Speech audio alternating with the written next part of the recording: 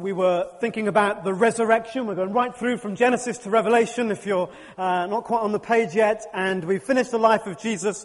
And we saw when Jim came and preached just a fortnight ago, how the resurrection was not just new life for Jesus, but it meant new life for the disciples. It meant new life for the church. That whatever happened next was about the resurrection, the resurrected Jesus. And we pick up that verse that Jim brought to us about Jesus in his resurrected state, meeting with those fearful disciples locked away because they were scared stiff that the same thing might happen to them, quite reasonably in my mind. And Jesus said, "Peace be with you. As the Father has sent me, now I'm sending you." And he breathed on them and said, "Receive the Holy Spirit." There's at least three things that are true because of these verses. The first one is that Jesus is alive. Big cheer. That's pretty pathetic. But at least some of you responded. Well done. 10 out of 10 for having a go. The second thing, though, and this is the most important thing for us to think about this morning, is that we are sent people. There is not a Christian that isn't sent. It doesn't make any sense to say that there's a Christian that isn't sent. We are the resurrected people. We are a sent people. And it was the sent people that got all the power. Have you noticed that? Have you noticed that in the history of the church? That it's the sent people that get the power? Have you noticed in our own day, it's the people that are willing to be sent that seem to have a special anointing, a special blessing. And so we're meant to be sent. And the book of Acts tells the story about the early church being sent. Nigel, though I haven't listened to it yet, talked about how the plan was to go much bigger than just the Jews, to push out even onto the ends of the earth last week. And so we're thinking about that stage of the journey. And the main character through the rest of the book of Acts is a guy named Paul, called Saul originally, then he changed his name to Paul. And most of Acts tells his story. And we'll follow his story this week and next week. So we're picking it all up in Acts chapter 11. Bible's open in front of you. Would be absolutely fantastic. And in view of what I said this morning, get out your phone, your Kindle, your PDA, your iPad, or any other mobile device on which you choose to read the Bible. And let's get to work. In Acts chapter 9, Paul was miraculously rescued, saved, born again, renewed by the Spirit, all the whatever you want to talk about it, converted in a dramatic way on the road. Then he spends 10 years getting ready. Now, if God needed 10 years on Paul, he needs to get work quickly on me. And a little bit on you too. Okay, so let's get to work with what God needs to do in us to make us useful. We're not going to pause there. We're 10 years later, and we pick up the story in Acts chapter 11 and verse 22. But we pick up the story not with a man named Paul yet, but with a man named Barnabas. Verse 22, news of this reached the ears of the church at Jerusalem, and they sent Barnabas to Antioch. Verse 23, when he arrived and saw the evidence of the grace of God, he was glad and encouraged them all to remain true to the Lord with all their hearts. Verse 24, now this is what I'd like people to say about me, and maybe you too. He was a good man, full of the Holy Spirit, and full of faith, and a great number of people were brought to the Lord. That's not bad, by anybody's standards. We think of Barnabas as the encourager, and he was, but this is the real deal, isn't it? He's full of the Holy Spirit, he's full of faith, and a great number of people were being brought to the Lord. How brilliant is that? But Barnabas knew the secret that I've been quite slow, I think, to learn. That he not only needed to fulfill his own ministry, the calling that God had placed on his life, but he also needed to pass it on. He not only needed to do what God was asking him to do, but he needed to pass on what God had given him so that other people could continue to do what he was doing. In fact, maybe go further than he would be able to go. The succession, the passing on, the apprenticeship, the discipleship that we've been thinking about and talking about. It's what Jesus did. Jesus didn't just do the work that God had called him to. Hang with me for a moment. He also passed that work on to a group of 12 guys. True? So that they could carry on the work. The work that God had for Jesus was to do the work that God had specifically for Jesus to do, and the work of passing it on. So for 3 years, Jesus spent about 18 months doing the preaching, healing stuff that we read about, and he spent about 18 months with his disciples there or thereabouts. So he spent at least as much time passing it on as he did doing the stuff himself. And those 12 men that he invested in, he taught to invest in more people, because he sent out the 72, which is a multiple of 12. And so this cascading investment, so that what started with Jesus became 72, and on it went. It doesn't matter how good we are at the ministry God's called us to, if at the end we've not passed it on, it comes to an end. That's not what God's asking of us, is it? We will not grow, we will not gain momentum if we just do what God's asking us and don't somehow apprentice, pass it on. We need to start reproducing followers. Reproducing is the key. Barnabas understood this principle of reproducing. And even though it was going brilliantly well for him where he was, even though through his ministry and his preaching many were coming to faith, we read, and to be honest, it always starts with a Barnabas. Every great story starts with someone who saw potential in somebody else. We read at verse 25. Can you see it there? Then Barnabas went to Tarsus to look for Saul, who was later to become Paul. And when he found him, he brought him to Antioch. So for a whole year, Barnabas, who's in the lead spiritually, Barnabas, who's in the lead with maturity, Barnabas, who's further on in the faith, gathers this young disciple, Saul, who would become Paul, and pours his life into him for 12 months there in the church of Antioch. And they met together, and they taught, and great numbers of people and it was there that the disciples were first called Christians.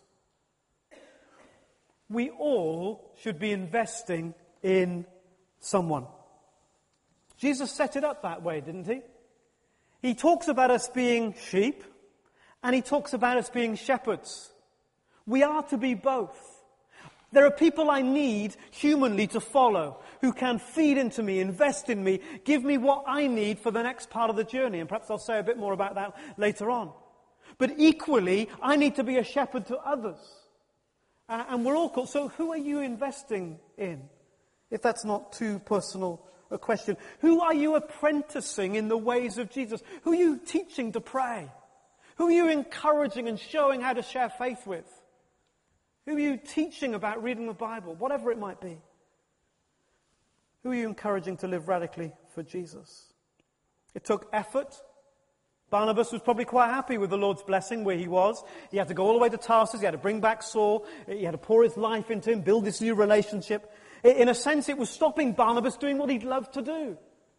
But Barnabas knew the secret, that reproducing is the key. And it'll take effort to invest in people. And you'll think you haven't got time to invest in people. And that's why we don't do it, because there is no time. And for as long as we believe that satanic lie, there will never be any time. So who are you investing in? Which begs an even harder question. Brace yourself for the harder question. Who are you investing presupposes that there is enough spiritual capital in your life to be worth investing in somebody else. How much spiritual capital do you have to invest in someone else? Do you have something worth investing in someone else? Can you see how that keeps all of us on our toes? It's not good enough for me to drift along if I'm a Jesus follower. I have to have stuff in me that is worth investing in somebody else. Now, it's not a perfect model. There are no perfect models. But what Jesus is asking of us one to another is to be a living model. I don't wait till I'm perfect, but I'm a living model of what God has given me, and I need to learn what it is to pass that on, and so do you. So not to forget how it all started. It all started with a Barnabas, which also presupposes maybe an even harder question. that you're willing to allow somebody else to invest in you. That's not easy either, is it? Because it's a position of vulnerability. It's a position that says, I haven't arrived yet. I haven't got all the answers. I haven't got it made. And we know we haven't, but we like to pretend that we have. At least in our communication with other people. And so will I be vulnerable now? Paul is the best rabbi ever. He was trained by the top religious guys. He knew everything about anything. He could recite the whole of the Old Testament by heart. But he went with Barnabas, some young upstart, who was further in the faith, maybe. Well, young upstart maybe, definitely further in the faith. And Paul allowed himself to be a learner. And we'll say more about that maybe in a minute. You're getting worried about all those maybes in a minute, aren't you? I can tell. It's already 5-1, so all bets on the clock are well off in my mind. Reproducing is the key, which means I've got to have something worth passing on. I've got to be willing to pass it on. But in order to get something worth passing on, I've got to be willing to say, hey, I need people to invest in me. I do not have all the answers. Now, it's obvious to you that I don't have the answers. I need to catch up. And you do too. That we need people to invest in us. So, a missional church, and there's only 10 points this morning, needs, that's true, apprentices. That's what we need. We need these kind of relationships all over our church in order to become a missional people. We cannot do this. I can come to church, I can come to the prayer meeting, I can give my tithe without being apprenticed in the way of Jesus. But if I'm going to become a missional, dynamic, spirit-filled, full of faith person around which I'm gathering people that are discovering Jesus for themselves, I will need all the help I can get. And so will you. I'll need these relationships. And so will you. Okay, missional church. 1 needs apprenticeship. 2, just to show we're moving on, needs a strong, or if you like, ascending center. Remember a few weeks ago we talked about having a strong center and a strong edge? And how we needed both, one without the other wasn't going to cut it. Acts chapter 13, Acts chapter 12 talks about Peter, so we skip that for a moment. We go from the end of Acts chapter 11 right into Acts chapter 13, and we see a strong center, the Antioch church. Why do I say that they're strong? Because while they were worshipping, they heard the Holy Spirit speak. A sign of spiritual maturity is that we hear Jesus speak. In fact, Jesus says, if you're following me, you will hear me speak. That's what he said in John chapter 10. The same chapter as Susie was referring to earlier on. They will listen to my voice. That's going to be so important for us in these weeks, months, years ahead. That we learn what it is privately and corporately to listen to what the Spirit is saying. And it was a lesson that Paul needed to learn, as we shall also see. So it's fully alive, and they send off their 2 best people. You've got to have quite a lot of faith to send off your best people, haven't you? Okay, the 2 top guys, we'll send them off. We'll give our best to the work of God. It wasn't all fun. They met a sorcerer along the way who was kind of annoying. And in order to sort him out, the Lord made him temporarily blind. Quite an effective way of God getting your attention, it seems to be, in the book of Acts. As Paul himself well knew. But focusing on the sorcerer makes us miss perhaps what's really going on with a person called Sergius Paulus. Can you see him in verse 7? Verse 7 of Acts chapter 13, who was an attendant of the proconsul Sergius Paulus, the proconsul, an intelligent man, sent for Barnabas and Saul because he wanted to hear the word of God. Luke is identifying this man, I believe, as a person of peace. A missional church needs a person of peace strategy. Now, you may remember that we talked about this a few weeks ago. Turn over to Luke chapter 10. Turn back to Luke chapter 10 in your Bibles just for a moment. And this is just a little sort of aside before we get back to the main point. Okay, so Luke chapter 10, Jesus is sending out the 72. And it's here that we learn about the person of peace. Luke chapter 10, verse 1, the Lord appointed 72, and he sent them out 2 by 2 going ahead of him. Verse 2, he told them the harvest is plentiful, but the workers are few. Ask the Lord of the harvest, therefore, to send out workers into his harvest field. 3, go. I'm sending out like lambs among wolves. That's not very encouraging, is it? Verse 4, do not take anything that you need. Let the Lord supply your needs. Verse 5, this is it. When you enter a house, what was the word? Oikos, household. So it wasn't 2 up, 2 down and a garage. It was the wider family. It would have been servants, extended family, uncles, cousins, maybe business partners and so on. A group that would have lived together, been economically dependent on each other. When you go into a household, a network of relationships, this is really important. When you go into this network of relationships, first say, peace to this house, be a blessing. 6, if a man or a person of peace is there, your peace will rest on him. Look for the person in that network of relationships that is warm, welcoming, responding to you, interested in what you're about and who you are. Who's the person that gives you a welcome? If you find that person, stay, verse 7, in that household, in that network of relationships. If you don't find one, what do? Move on and... Okay, evangelism is not bashing people that don't want to be bashed. Evangelism should be enjoyable to you and enjoyable to them. Manifestly, for most of us, that's never been true. We feel awkward and they feel awkward, and we're glad when it's over. And we rush back to church to tell everybody it doesn't work. That's why the person of peace is so important. So important. Now, why am I saying all that there? Well, look, Acts chapter 13, verse 7. I think, remember who wrote Acts? Okay, same writer of the gospel. So if he spells out the strategy that Jesus gave his disciples, you'd expect him to illustrate it in his story later on, wouldn't you? So maybe he is, and we'll see this time and time again as we go through Acts chapter, we go through these verses and chapters in Acts. So what happens next? There's this person of peace, this person that shows a welcome, says to Paul and Barnabas, come, I want to hear more about this. Come and talk to me about the word of the Lord, and so on and so forth. Then what happens next is really weird. Because they leave that place, because they need to, and they move on. And they travel by boat to Adalia, today in modern-day Turkey.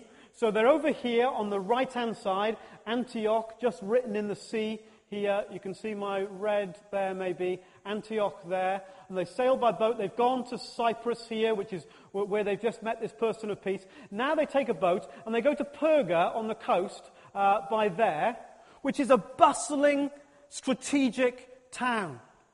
And everything in you expects to read, Paul and Barnabas landed at Perga and started to preach the word of God there, but they don't. In fact, they leave Perga straight away, don't even stop there, and travel inland. In fact, we've got a closer up map here. Where are we? Here, Perga, travel inland up to another Antioch that is right up in the mountains. That involved 100 miles walking through bandit country where robbers were commonplace. When Paul talked later about being attacked by robbers, many think he was talking about this particular journey. To go to a little place in comparison to Perga, what's that all about? Until you realize that in that place, in Antioch, was another guy, not Sergius Paulus, but Sergii Pauli, who was a relative, part of the same oikos, the same household, the same network of relationships as this person that he'd met in Cyprus. What Paul is doing is following the relational lines of a household, of an oikos, of a network.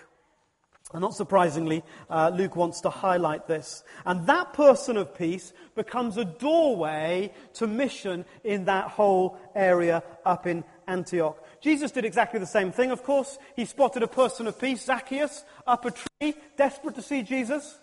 Out of all the crowd, who was the most desperate? Zacchaeus. Who was wanting to give Jesus a welcome? Zacchaeus. Jesus spots the person of peace and says, do you know what? Come into your house. And then what does it say at the end of Luke chapter, wherever it is? Oh, we'll even find it, yeah. Luke chapter 9. Today salvation has come to this house. What was that?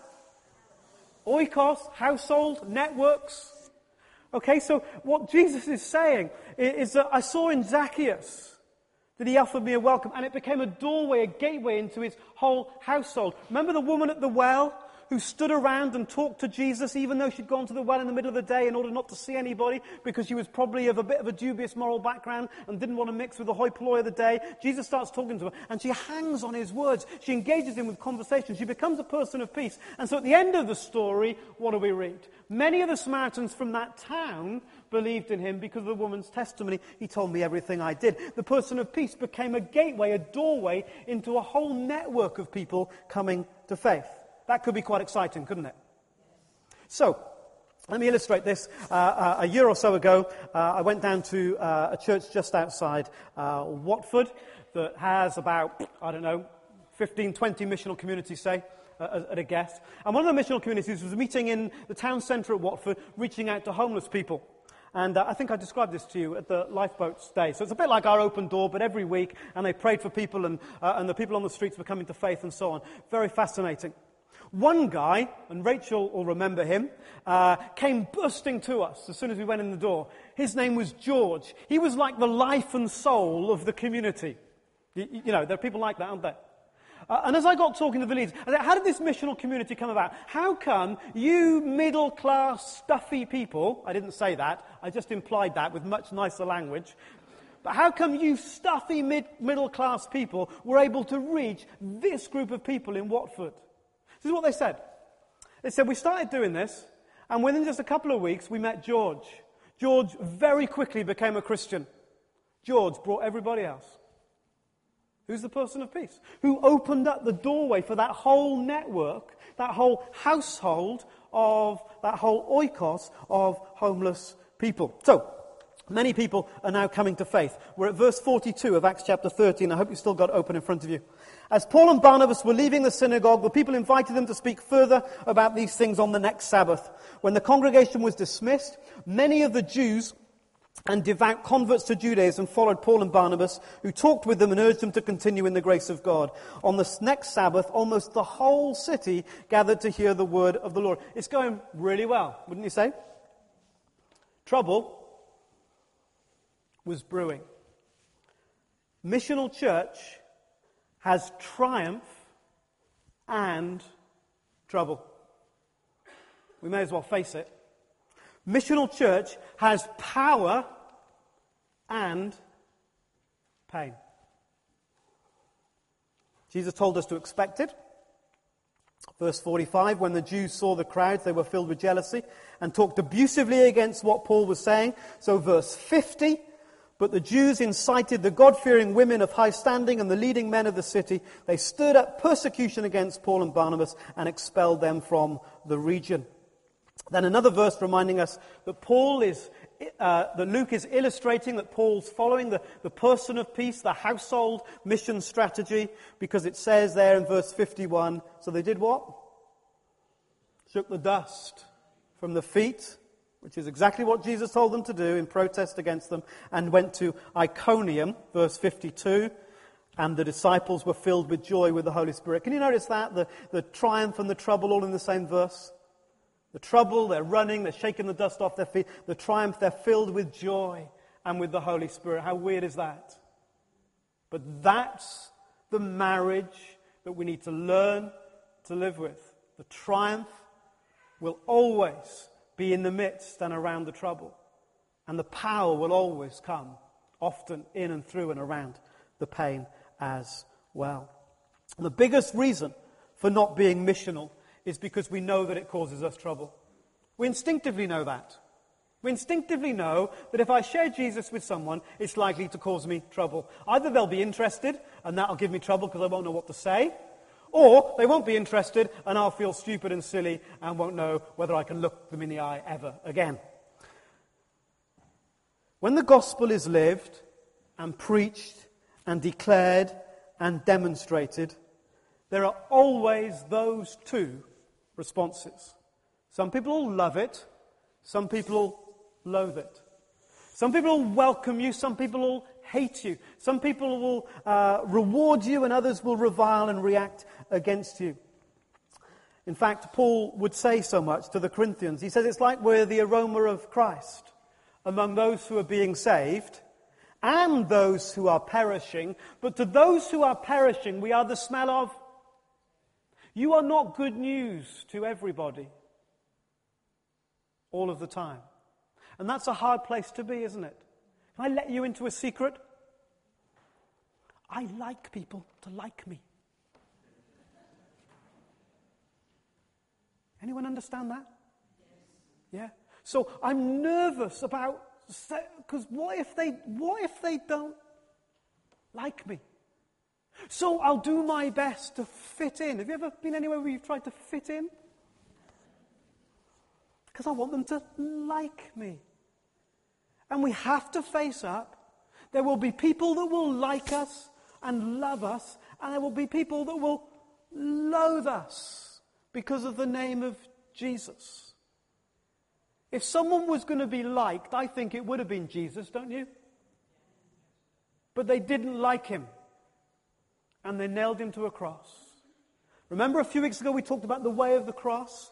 About being broken and poured out for the life of the world, unless a grain of wheat falls to the ground and dies and bears much fruit. I didn't dream that. That was here, wasn't it? Yeah. Well, notice the fragrance. Fragrance was held in a jar. What do you have to do to get the fragrance out? Break the jar. The fragrance of Christ is spread by people that are willing to be broken and poured out. It is the way of, unless you take up your cross, Jesus says, and follow me, you're not worthy to be my disciples. Paul knew about this. Almost everywhere he went, there was the triumph and the trouble. So they leave and go to Iconium. We're at the beginning of chapter 14. Look how it repeats itself. Chapter 14 of Acts. Sorry, we're back in Acts. Page numbers, for those of you that have lost the page. What's the page number, Acts chapter 14? Sorry? 1109. Thank you very much, Elizabeth. So here we go. At Iconium, Paul and Barnabas went as usual into the Jewish synagogue. There they spoke so effectively that a great number of Jews and Gentiles believed. Big cheer.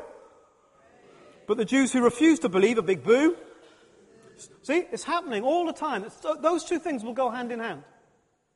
So when we pray for someone and they don't get healed, we should not stop praying for someone. When we speak to someone about Jesus and they don't come to Christ, not that they will the first time, but we don't give up, because there will be people that will respond differently. That's normal. It's to be expected. You will get a right kicking from time to time for sharing Jesus. And you will know the utter thrill that because of you, someone will spend eternity in heaven. Because of you. That's the deal. You can't have either or. It is both. So there they go. So Paul and Barnabas spent considerable time there, even though the Jews were stirring up against them. They're speaking boldly. Verse 3, the Lord confirmed the message of his grace by enabling to do miraculous signs and wonders. So you can even help people and heal them and they'll still hate you. People of the city were divided. That's exactly what happens. Some sided with the Jews, others with the apostles. There was a plot, oh my goodness, and they tried to stone them, but they found out and they fled, just in time, where they continued to preach the good news. They knew exactly what it was like to walk into trouble and to find the triumph. And just in case we hadn't got the message, they go on to Lystra, and the same thing happens again. And by verse 19, Paul is lying almost dead, having been stoned. Are you still in for following Jesus? If we want the triumph of the mission, we need to be honest about the trouble. The season God is calling us into will lead us into difficult waters. But you'll never walk alone. Jesus was very real about it. He said, look guys, I'm just going to be honest with you. No servant is greater than his master. If you think they kick me in, they're going to be nice to you. No, they kick me in, they'll kick you in as well. If they persecuted me, they'll persecute you also. If they obey my teaching, the ones that will respond, they will also respond to your teaching. Isn't that a triumph? So that some will kick you in, and others will welcome you with open arms. And you can be part of the story, the life-changing story of their lives. Our response to all of this, to be perfectly honest, as ministers as much as people, has been to create a really safe church. I don't need any of this, do you? Really. So we create this safe church where kind of the biggest trouble is, someone's in my pew. Someone's in my pew. Look. We don't need any new people here. We didn't sing any of the songs I like again. You see, ships are safe in the harbour, but that's not what they were made for. The church is safe in the way that we've established it, but maybe it's not all that it was made for. Launching lifeboats is challenging and scary, and the seas are rough, and the storms are intense, and the waves can sometimes be high. And we honour lifeboat crews because they were brave, because they took the risk, because they said, I will forsake all else to save some people. I will be broken and poured out to rescue someone from the sea. That was the deal. That's what a lifeboat crew member signs up for. That's why we go, wow. It's why we like firefighters. And there are other reasons, ladies. But generally speaking, it's because they're brave. That's the deal. And when we sign up to Jesus, we're in danger of thinking we're signing up to what we've sometimes created as a cozy environment. And Jesus is asking of us something altogether different. If we start launching lifeboats, I tell you, I'm so excited about the missional visions that God is placing in people's hearts around the place. We'll be creating trouble for ourselves. Hey, in a good way. In a good way. When you walk through the valley of the shadow of death, you need fear no evil, for I am with you, even to the ends of the age. The Bible is very clear. The trouble will increase. 2 Corinthians chapter 4, verse 5 onwards. We haven't got time to read it, but you can read it. It's Paul's summary about what being a missional church is like. I'll just read you a little bit. We're hard pressed on every side, but not crushed, perplexed, but not in despair, persecuted, but not abandoned, struck down, but not destroyed. We always carry around in our body the death, not the life, the death of Jesus, so that his life may be revealed in our body. That's 2 Corinthians 4, verse 5. You can read that after lunch. I think it's really important that we get this. I don't mean to labour the point, and I understand that I am, because let's be clear about what we need to do together. We need to step out of somewhere that's comfortable into somewhere that's less comfortable, but he's with us, everybody. And he breathes his Spirit on us. And he says, my grace will be with you. And his power will be made known in all kinds of ways. Because it's the sent ones that get the Spirit. At least that's what I've noticed. Missional church has a learning culture. The first missionary journey is coming to an end. And they're thinking about heading home. But already there's some anxiety about some of the churches that they've planted not being very strong. So they retrace their steps. You can see that in verse 21 to 23. They go back to the churches that they've planted, sometimes only being there a very short time, in order to firstly strengthen the disciples and secondly to establish leaders or elders. In subsequent missionary journeys, Paul will do it differently. Sometimes we think the Apostle Paul knew everything when he started out. I want to show that over these 4 journeys, Paul developed in his understanding of what it meant to be on mission for God. And so in the second journey, he takes a team with him and he leaves leaders in place as he goes. He will eventually realize that that's not quite the best way either. And next week we'll look at how he does it in the third and arguably his fourth and final and most effective journey. The point is, he was willing to learn. And we've got a lot to learn. And when Paul was there in Athens, I think it is, he goes to Thessalonica, Berea, this is chapter 17, then he's in Athens. He's on his own in Athens, and he brilliantly contextualizes the gospel I'm jumping ahead now. He brilliantly contextualized the gospel in Athens, and we'll talk about that in just a moment. But what he does, as he's coming to the end of this first journey, is to reflect on how he needs to do it differently next time. And so when he goes on his second missionary journey, he takes Luke, Timothy, and he leaves Luke, for example, at Philippi. And so what he's doing, he's trying to build a culture that will become self-sustaining. But again, he's going to have to learn that he'll need to do a lot more in time. So he's adopting this position of being a learner. And he talks a lot about that in his letters to the churches, about what learning means. The trouble with learning is it equals change, doesn't it? And he was willing to change each time to do it better. Is it hot in here or is it me? Absolutely sweltering in here. Could someone just switch something for the next final 45 minutes? That'd be great. It'd be a shame to spend those 45 minutes still so hot, wouldn't it? Yeah? Think how much better you'll feel when you've cooled down. Okay, verse 27 of Acts chapter 14. They come to the end of their first missionary journey. A big cheer. Yeah, a missional church needs to celebrate. That's for sure. And point 7, a missional church needs to know seasons of rest. So they celebrated, and in verse 28, they stayed there a long time with the disciples. The next big thing, chapter 15, was the Jerusalem Council. We haven't got time to talk much about that, but that was about the gospel needing to go everywhere. And then they start off again after Paul and Barnabas fall out. The Bible doesn't in any way try and cover things up. They fell out and they went their separate ways. It was redeemable in God's agenda. Paul went one way. He again went back to the churches he'd planted. He's really anxious about these churches that he started. In fact, the churches he started on his first missionary journey turned out to be the weakest. No wonder he was keen to develop his strategy. But a missional church needs to know the guidance of the Holy Spirit. So look at verse 9 of Acts chapter 16. This is the second missionary journey. Verse 6 of chapter 16. Paul and his companions traveled through the region of Phrygia and Galatia, having been kept from the Holy Spirit from preaching the word in the province of Asia. They're not sure where to go. When they came to the border of Mysia, they tried to enter Bithynia, but the Spirit of Jesus would not let them. So they passed by Mysia and went down to Troas. They don't know where to go. And then the Spirit speaks to them. Verse 9. During the night, Paul had a vision of a man of Macedonia standing and begging him, "Come over to us." So they figured that would be a good thing to do. So they went.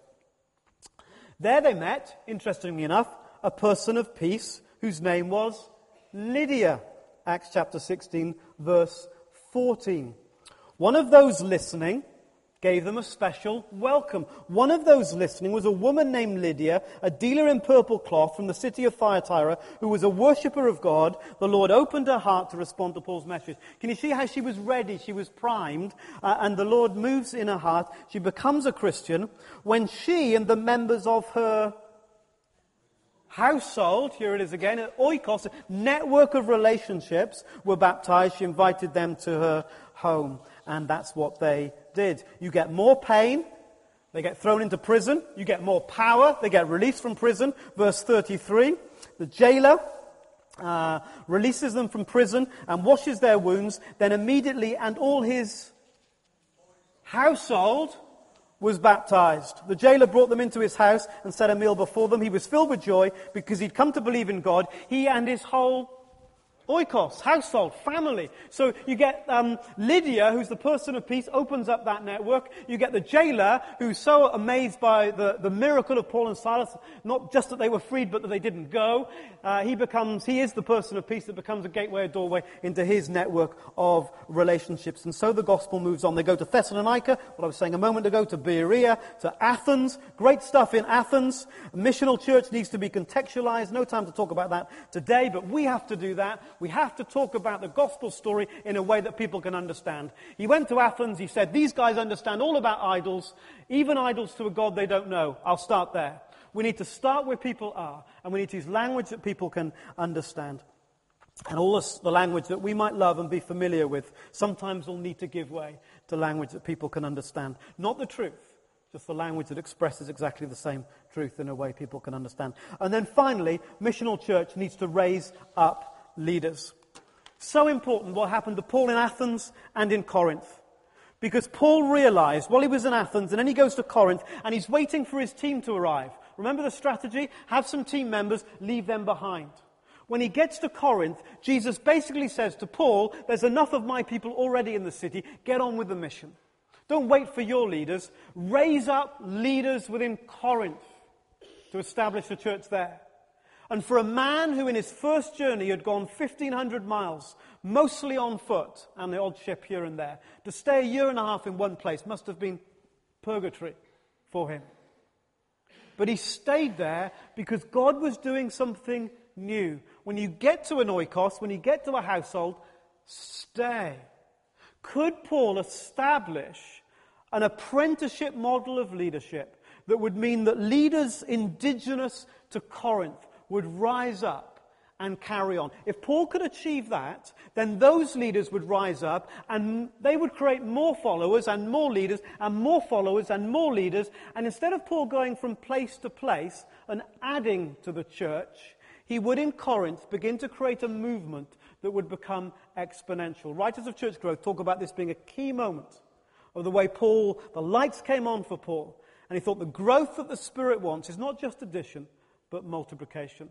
And so he stays in Corinth to generate this apprenticeship model. Jesus took 12 guys for 3 years. Paul now takes some guys, and he works with them through that 1.5 year period. And something new is starting, which will mean that his third and then his fourth journey are utterly astounding in their ability to reach for the kingdom of light. Good news? So Paul learnt a lot along the way, and we've got to learn a lot along the way. I'll let you into a clue. We haven't got all the answers. But we have a God who is with us. And if we listen to him, and if we follow him, well, the resurrection's possible, isn't it? Every day. But for resurrection, you often need a death. And sometimes the death is what I most need, so that my agenda, my ways, my wills can give way to the resurrected Jesus. Let's be quiet for a moment.